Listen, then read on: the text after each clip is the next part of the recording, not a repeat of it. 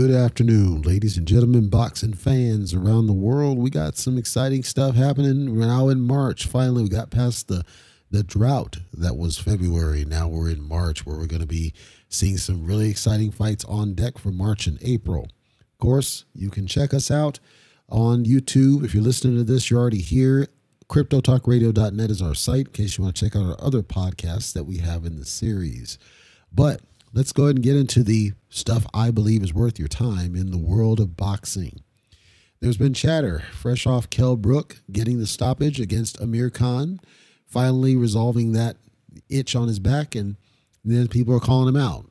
Ironically, Conor Benn, the son of Nigel Benn, and Chris Eubank Jr., a.k.a. Next Gen, the son of Chris Eubank Sr., formerly known as Simply the Best or formerly known as English, depending on when you asked him. Both of these guys have called him out, and I know what you're thinking. Conor Benn predominantly has been campaigning at 154, but he's also he's toyed with 147 because he's able to basically outweigh his opponent. And some were like, no, he's a welterweight. We got to remember that Jeff Horn, Zarafa, Tim Tszyu, all these guys predominantly have fought at 154. Conor Benn has fought some of these guys at 154. The 147 did come into play, but it's because Conor Benn is able to weight bully everybody there. That's why he's doing it. Let's be honest, Conor Benn he's essentially a junior middleweight, but he's able to drain himself down to 147. Now, how long it's going to last, we don't know. So this 154 came into play because Kell Brook has struggled to make 147. He says he can make 154 pretty easy. And so there was chatter with Conor Benn saying, oh, I can do 154 easy. Of course he can. And let's fight Kell Brook. And Kell Brook says, well, we can possibly do that. No problem. But then Chris Eubank Jr., who has mostly campaigned above the 160 mark, came out and said, of course, I can make that weight. We can do a catch weight. And then, of course, it's signature because you have the sons of the two guys who have been at each other's throats for years in English history. And then now the two sons are apparently able to make the same weight of 154. So you ask yourself, how come the two sons couldn't fight? The reason I bring that up is ironic. As a while ago, there was a chatter about, I believe it was Conor Benn, who called out Eubank Jr., and Eubank Jr. said, I'm not able to make that weight. When he comes up, we can have that fight. Okay, well, now you're both 154. Why can't still you fight each other and let Kell Brook? I think Kell Brook should take a soft touch, frankly. I don't think he should fight anybody who's young at this point. If you heard me after that fight, I said Kell Brook's got maybe 2 more fights left in him and then he should retire. He seems to think he can go on a longer run. I don't agree. I think he'll get seriously hurt because remember, both his eye sockets are jacked up. So if it were me and I were managing all these guys, I would say Kell Brook needs to take a soft touch. Like I would like to see Kell Brook maybe in there against a Zarafa type guy, somebody that's not upper level, but still is somewhat of a challenge to come off the con, kind of get back into the groove of regular fights where he's not getting his eyes shattered. I just think he needs that. He needs to get back in that. And I don't want to see him against dangerous fighters, certainly. And I would qualify Conor Benn as a dangerous fighter. I don't think that Eubank Jr. is as dangerous from a skill perspective. I think he's dangerous from a size perspective. I think Eubank Jr. would be way too strong for Kell Brook and he would get seriously hurt. It's not skill. I think that fight goes the same way as George Groves. I think Kell Brook easily outboxes Eubank Jr. Even with Eubank Jr. fancying himself for Roy Jones, I think he'll get frustrated, he'll abandon the game plan, and he'll play right into Kell Brook's strengths, which is counterattacks. So I don't want to see that fight because I think size would be the differentiator. Conor Benn, I think, would be too dangerous for Kell Brook at this point, even though they're equivalent size. I just think he's too aggressive, too fast, and he would seriously hurt Kell Brook just from an equal size perspective. But if you do a step down type fight, someone a little bit lesser like a Zarafa, perhaps, I think that one's okay. Lara's moved up, so he's not there. Maybe a Jermell Charlo. A Jermell Charlo fight might be interesting, but everybody else is calling on Jermell too, so it's unlikely to happen. I don't want to see Kell Brook in there against the top guys. Errol Spence, he seems to be back in full form. He's tried to convince people that he's back in full form and that they're not going to see anything other than a great showing when he fights Jordanius Ugas on April 16th. That's going to be on a Showtime pay-per-view, by the way. He did some interviews, and, of course, the question inevitably came up because Spence has his saying, which is called strap season. and he has shirts, and the shirts say strap season. And strap season, of course, means that he's seeking out titles, and he's been hindered from doing that from his injuries. It's held him back, but he says he's back on track. He inevitably got asked the question again about fighting Terrence Crawford, as he always does, because Terrence Crawford has the WBO title, to which he said, we'll see. Like I said, I got to get past Uga first, so once I get past him, we'll definitely see. And then it was, but like I said, you read the shirt, right? To the strap season. So he seems to think that he's confident he can get it done. And people still don't accept, which is weird, but they still don't accept that Spence is the A side of the welterweight division as he is. And so they keep questioning him because there's still this narrative that Crawford is somehow number one, whatever, despite the fact that he's not beaten anybody of high quality other than Porter. And we found out that Porter had bum hips, and then his dad stopped him, not Crawford. So we still have Spence has more signature wins. He has 2 titles. It's clear he's the top guy at welterweight. However, the media is still hyping Crawford because it's Crawford, and despite Crawford not having proven anything. To which Spence replied, well, I've been shot caller, so now that wouldn't matter. I've been shot caller, like I said, I'm the big fish, special 147, so now that don't matter at all.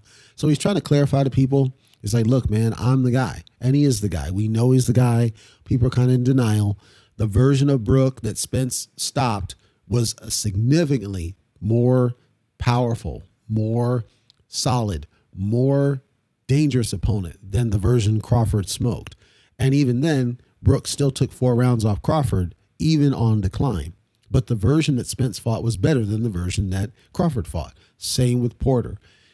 So we can't equate the wins. We cannot. Spence has the better wins at the better time. Spence has 2 belts. Spence has beat Danny Swift and pretty much was a blowout. So we can't do it. Spence is the number one, and I want to see him fight Terrence Crawford, but I do want to see Crawford fight somebody else in the meantime and stop squawking about a Keith Thurman fight that he hasn't yet earned in the vast majority of PBC's eyes. I think Crawford and Thurman should tie up. Thurman needs a fight. He's had his get back. The get back went reasonably well. I wasn't overly impressed, but he did manage to get through it. Now let's go ahead and do Crawford against Thurman. I think that's a fight worth watching, because if Thurman is able to expose Crawford, which I don't know that he can, but if he is, we can stop this chatter about Crawford, relegate him down the list, solve this question about Spence and Ugas, whoever's the top guy. I saw Ugas at the face-off.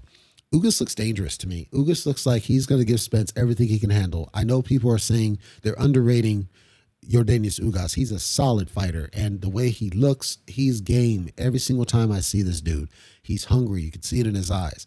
And though he's slightly older, he doesn't seem to have lost a step. Apparently, he had a bicep injury despite an amazing boxing masterclass against Manny Pacquiao. So I think Ugas is going to come to fight. And if Ugas can pull it off, and I'm not saying he can or can't, but I'm saying if he can, that would be a very compelling fight, would be Ugas and Crawford. Remember, Ugas beat Crawford in the AMs. So now the game would change. If Ugas is able to topple Errol Spence, the game would change, because now you got Keith Thurman, who even Bomac said would be a threat to Crawford. You got Yordenis Ugas, who's beat Crawford in the AMs, and I think he's a threat. You just got all sorts of smoke. The smoke changes. Like, I think Spence easily washes Terrence Crawford. I believe this firmly in my heart of hearts. However, I understand that the injury, the car accident, and everything else that Spence has been through holds him back a little bit. And I wouldn't want there being any asterisks. Crawford already has an asterisk against every win at 147.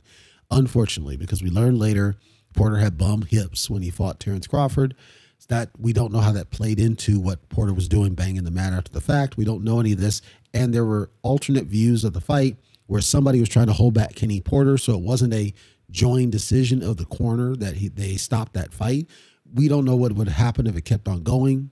There's so many, that's an asterisk. So Crawford doesn't have a single win at 147 that doesn't have some kind of asterisk, and that's sad. Now with Spence and what's happened to him, it's another asterisk even if they do fight.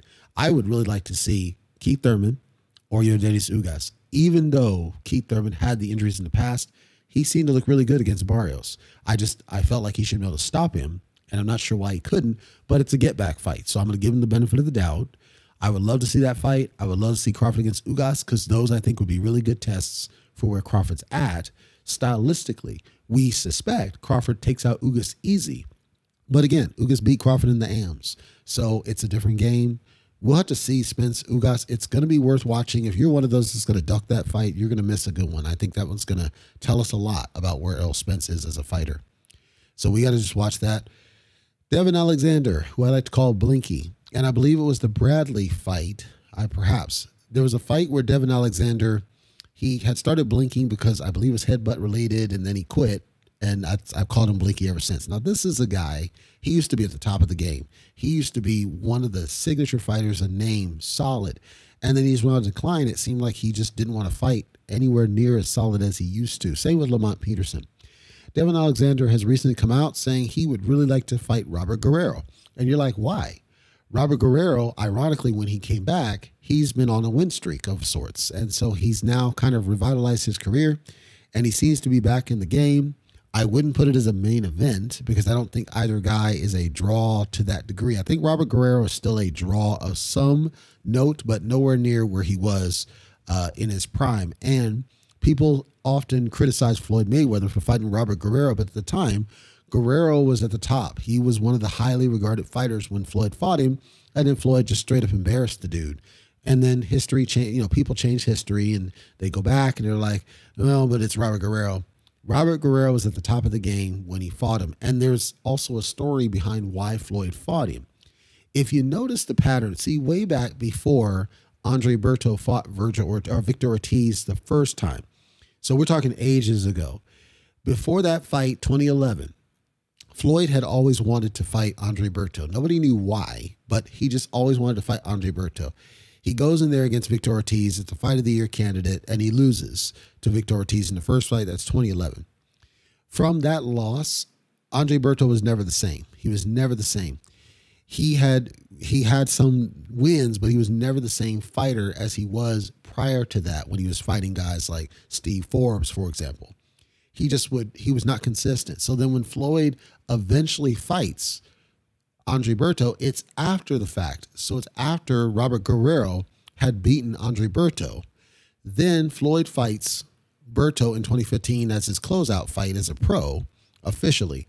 But he chose to fight Robert Guerrero as the guy who beat Andre Berto. So people criticize the fact that he fought Guerrero, did Floyd. But remember, Guerrero got the interim WBC for beating Andre Berto, which positioned Floyd from a title perspective to help unify the division somewhat when he eventually fought Manny Pacquiao. So it's convenient to try to go back and rewrite history, but the truth is that Floyd going in there and fighting Robert Guerrero after Robert Guerrero had beaten Andre Berto was strategic because Floyd always wanted to fight Andre Berto. It's the same story of Victor Ortiz. Floyd fights the guys that beat the guy that he wanted to fight. He doesn't fight who the eye test guys want him to fight. He never did. So he got criticism for fighting Mosley when he did. But remember, Mosley was fresh off dominating Margachito. And Floyd had been calling out Mosley for years, and Mosley ducked him for years. When Mosley finally came around, because Money Mayweather's now the top guy, now it's rewriting history. Well, Mosley was old. No, Mosley ducked him for those years. Mosley took out your eye test in Margachito. There was no reason to fight Margachito.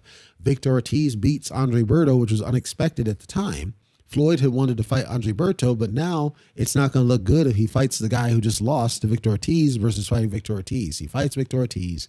He beats Victor Ortiz with veritable ease. I could go on and on. If you look at who Floyd fought and when he fought them, he fought guys that were fresh off beating the guys that everybody was hyping him to fight after that he went and done that. So again, look at Cotto. Cotto was fresh off stopping Margachito in the rematch.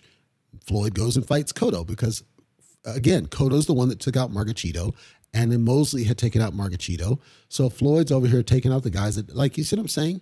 So I looked at it as it's all around Berto at the end of the day. Floyd wanted to fight him. Berto takes that loss to Ortiz. Floyd takes out Ortiz. Berto takes a loss to Guerrero. Floyd takes out Guerrero. And then eventually he fights Andre Berto.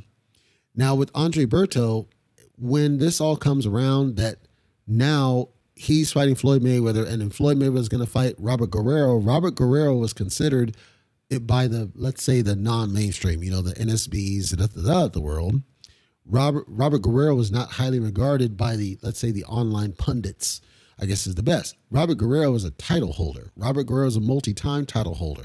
Robert Guerrero had beaten some solid guys, including Casimir. So Robert Guerrero was up there, and I think he got a bum rap just because he was in there against Floyd. Floyd got the lineal crown, essentially, for beating Robert Guerrero. He didn't get the official one, but he essentially was considered the guy for beating Robert Guerrero because of who Robert Guerrero beat. So now Robert Guerrero he came back, and he's been on a 4-fight win streak. In 2018, he gets a knockout win. In 2019, he gets a stoppage win and another win against Thomas. And then the most recent one was against Victor Ortiz, which they had never fought in their prime. Robert Guerrero and Victor Ortiz, that was a very good fight, a war back and forth. And the two of them, this is on the Pacquiao Ugas undercard if you want to see it. But this is a very good fight, very worth watching this because they went after it. Ortiz didn't quit, as he was expected to. He didn't quit, and they went after each other. And it was great to see both guys still apparently able to fight and able to game. Ortiz hasn't been seen since. Now, of course, he was scheduled to fight again. That didn't happen. So we don't know if he's coming back after the Guerrero fight. Point is, Guerrero's on a 4-fight win streak. So Guerrero's still here, and as a result, Devin Alexander wants to crack at him because Devin Alexander thinks he can still do it. I suspect that if that fight does happen, Guerrero beats Alexander with ease, and then I think Alexander finally retires, which I think he should. But I think Guerrero goes on and continues doing his wins for as long as he lasts.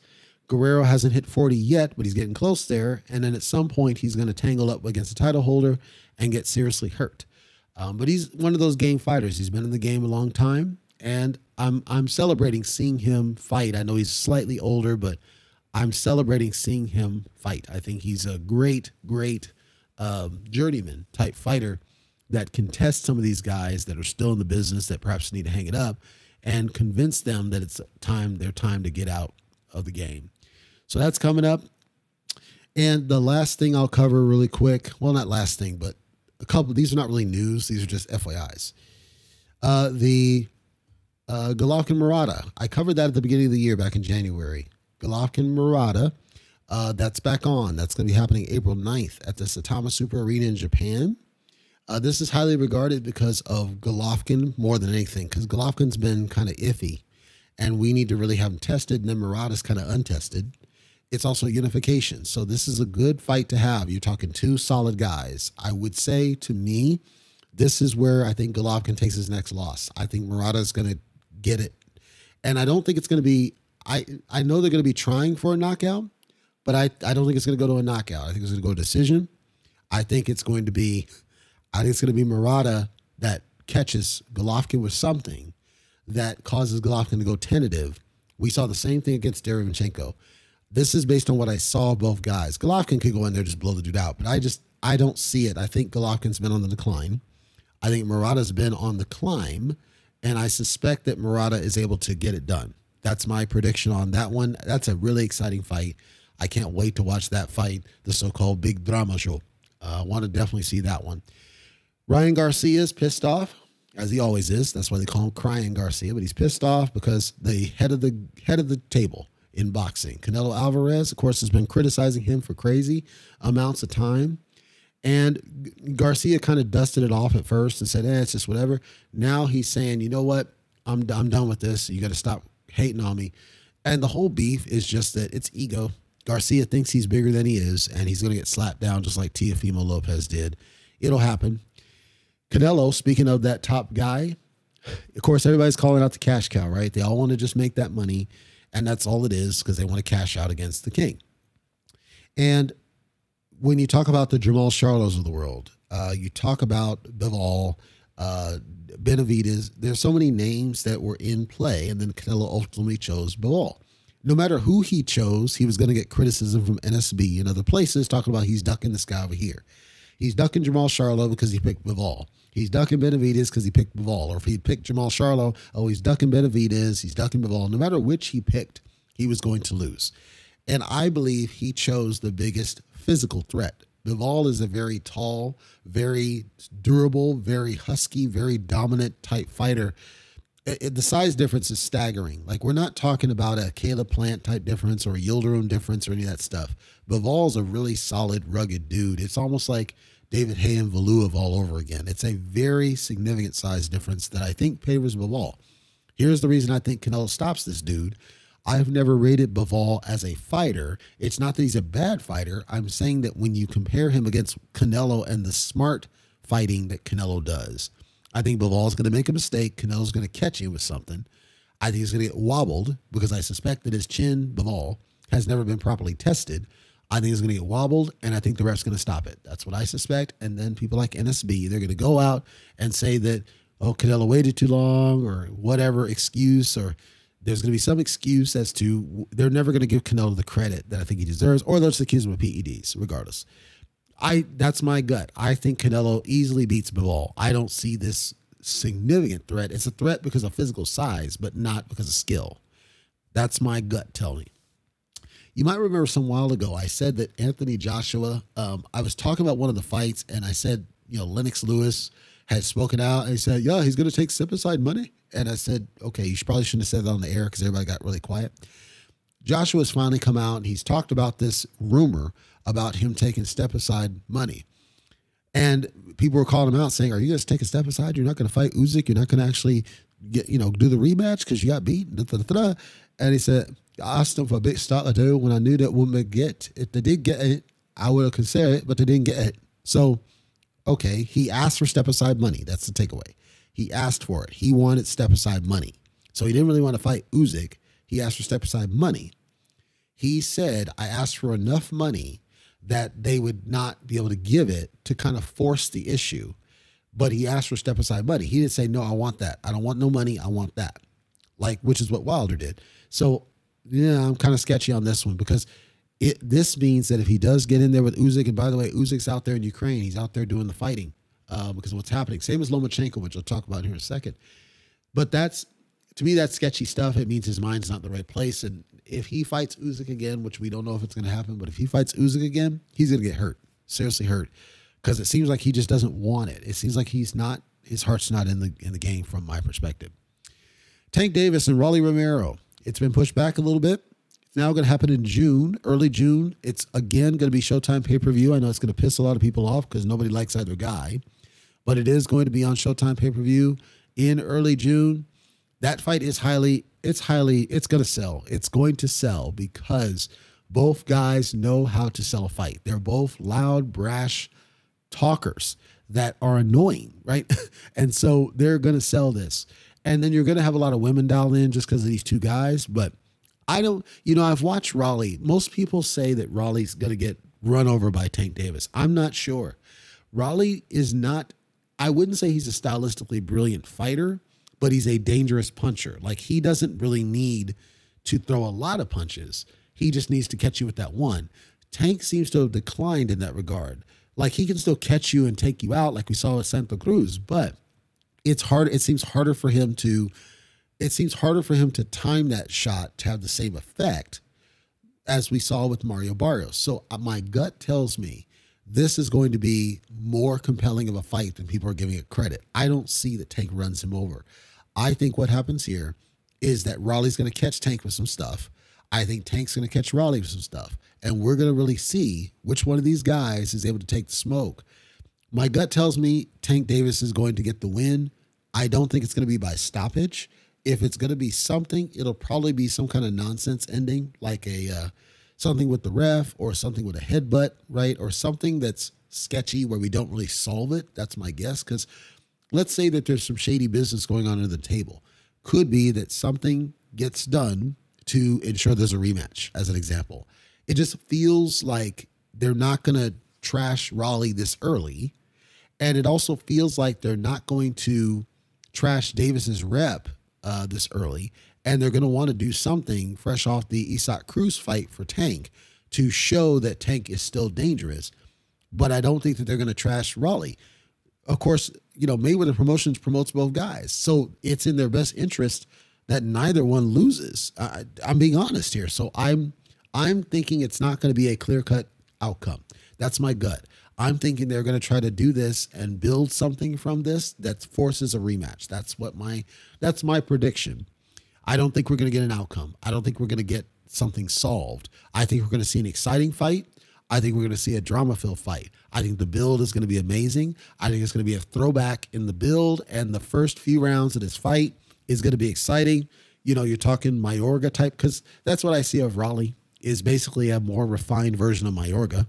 So I think that that's the kind of thing you're going to see, and we're going to have to wait and see exactly how it turns out, whether there's a sketchy ending or not. I just think that there's going to be.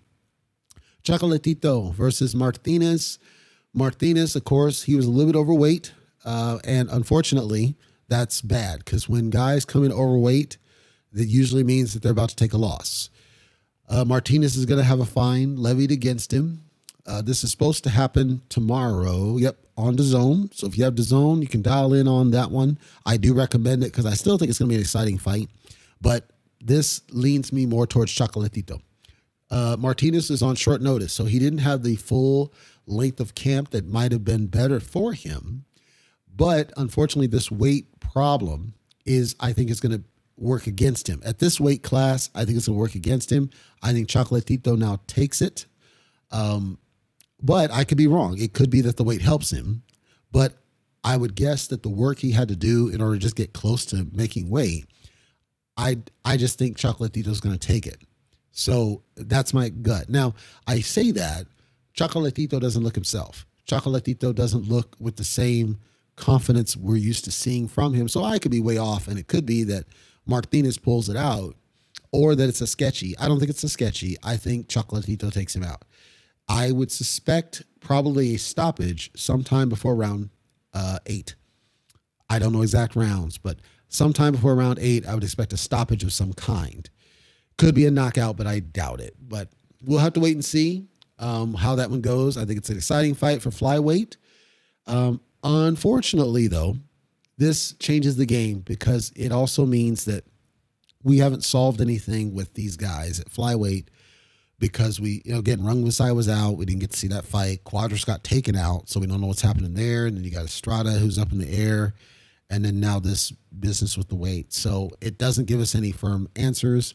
With the lightening of the pandemic, hopefully we get to revisit some of these fights that we were cheated out of is our hope, but travel is going to be tricky for some of these guys to put it together. Here, I think they just happen to be in the United States because of their promotions, and they just happen to get lucky. But, like Rung Visai, I don't think he's in the United States, and he's the one I want to see back. I want to. And then, of course, Chocolatito was supposed to fight Estrada, and then Estrada had the COVID deal. So hopefully he's able to get back, but then he's not going to be able to fight Chocolatito. So hopefully that opens up the rubber match with Estrada and Rung Visai. Like I want to see more movement in this division because, again, let's be honest, they're the only ones giving us the fights that we really deserve. That's our weekend of boxing. The biggest one I can call out, of course, is Chocolatito versus Martinez. The other fight that's that's on ESPN, but the other fight that's on the radar is Jose Ramirez and Jose Pedraza. That's junior welterweight. That's out in Fresno. If you're in the Fresno area, I do recommend that one. The reason I don't heavily cover that one is because I think both guys, personal opinion, I think both guys are going to come, they're going to bring it, and they're going to fight hard. But I also think that both guys are on the decline. And I don't know that there's going to be anything, I don't know that we'll answer any questions because of that fight. It's worth watching if you're going to dial into ESPN. I just don't know that it's going to solve anything for us. It's not going to tell us anything about 140 that we didn't already know from both these guys, if that makes any sense. That one's scheduled actually to happen tonight on ESPN, Ramirez versus Pedraza. So if you're interested in either guy, check that out tonight. Chocolatito Martinez is, of course, tomorrow. Next weekend isn't that exciting necessarily. I will cover it, but it won't be that exciting. The real one, the big one, is going to be the week after that one, the 19th, the week of the 19th, where we see the return of Vergil Ortiz. And then Vergil Ortiz's name's been tossed around a lot. So the test he's fighting, I wouldn't say it's in his class, but if he gets exposed, it's going to harm his options for 147. And then also at super middleweight, we have Edgar Bumlanga versus Steve Rolls. If Bumlanga struggles with Steve Rolls like he struggled in his last fight, I hope NSB and other places stop overrating Bumlanga. That's my hope. I doubt it. That's my hope. Avanesian, he's back in action. The week after that, we got Kiko Martinez, Josh Warrington. That one's going to be a really exciting fight. Brichelt, I don't really rate him, but I know he has a lot of fans. That one's happening. And then April's just stacked to the gills. You got Ryan Garcia's back. He's going to be tested at lightweight. Spence and Ugas is back. Casemiro is back. Paul Butler's back. There's supposed to be the Tyson Fury and Dillian White. I'm going to talk about that one in April because that one has a lot of drama. Oscar Valdez, Shakur, that one I want to talk about for sure. Katie Taylor and Amanda Serrano, I want to talk about that one. May is stacked already. Canelo, Bivol, Charlo, Stanio, Lara. It's on and on. Like from here on, assuming COVID doesn't get in our way, there's an exciting set of fights coming in the second quarter of 2022. That's all I got for you guys. I will check back in with you next weekend. It's doubtful. I probably will check Chocolatito Martinez. I'm not going to catch Ramirez Pedraza, but Chocolatito Martinez, I am going to work to catch that fight because I think we're going to see and answer some questions about both guys on that one. And then if I do catch it, I will do some coverage, and that would be Sunday. Check it out.